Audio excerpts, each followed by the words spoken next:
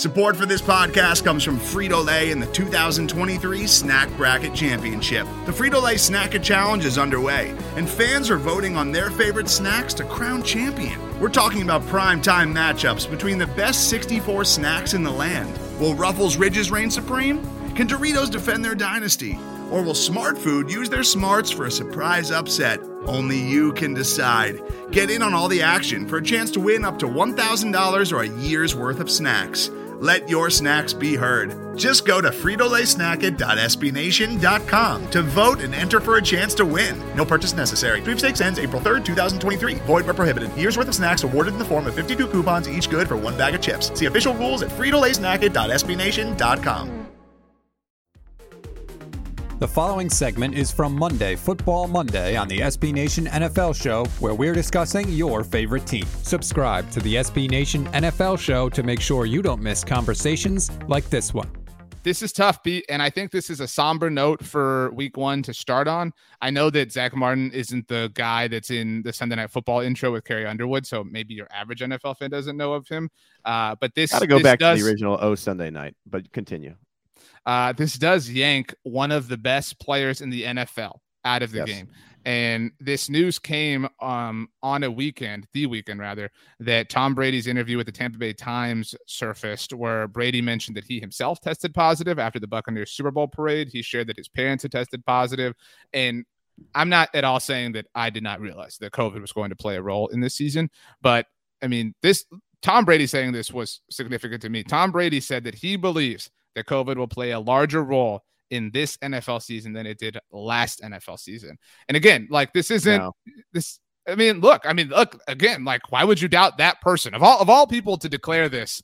He would feel. I would feel like he would be the person that we could most count on, so to speak. No, there's no way it could be more than last year, but I think it'll be more than we were maybe thinking at the beginning of the offseason or even recently.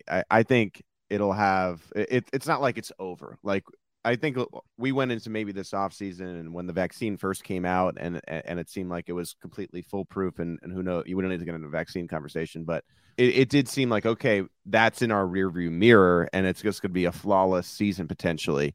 And I think we're seeing right now, very obviously it's not. Now, I don't think it's going to be anything like last year. I think you'll have cases. I think there might be cases with every team at some point where a guy is ruled out here and there. I do not think you're going to be having Wednesday night football and Friday night football and Tuesday. Well, we know we won't because the NFL said they're not going to do that, right? And so teams will be punished and forfeit if it gets out of hand. I did not think that was possible. But here's the thing. I think before last year, we looked at the NFL and they said, okay, what these rules are set in stone, right? And they are what they are. The NFL never budges. The Shield, yada yada. As time went on, things that were staples for years, hundreds of years, generations, it changed. Hundreds on the fly. To be clear, well, I guess around 100, right? So the Chiefs won the Super Bowl in the NFL 100. And so it's an asterisk year. It didn't really count, and so the Chiefs are still the champions, is what I'm saying. No, but they changed on the fly. So, yeah, I understand, RJ, that they said teams will forfeit and they're just not going to change dates. But if this gets out of hand and they need to pivot, we have learned in the past year and change that they will. And so I like I said, I think it's going to be a bigger impact than maybe we first bargained for at the beginning of COVID. But I disagree with Tom Brady. There's no way, in my opinion, that it could be like last year where games are flying. They're potentially adding a week 18.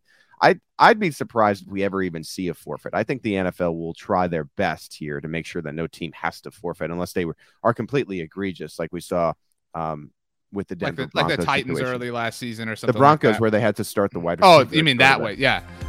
You can hear the rest of this conversation by subscribing to the SB Nation NFL Show wherever you get your podcasts.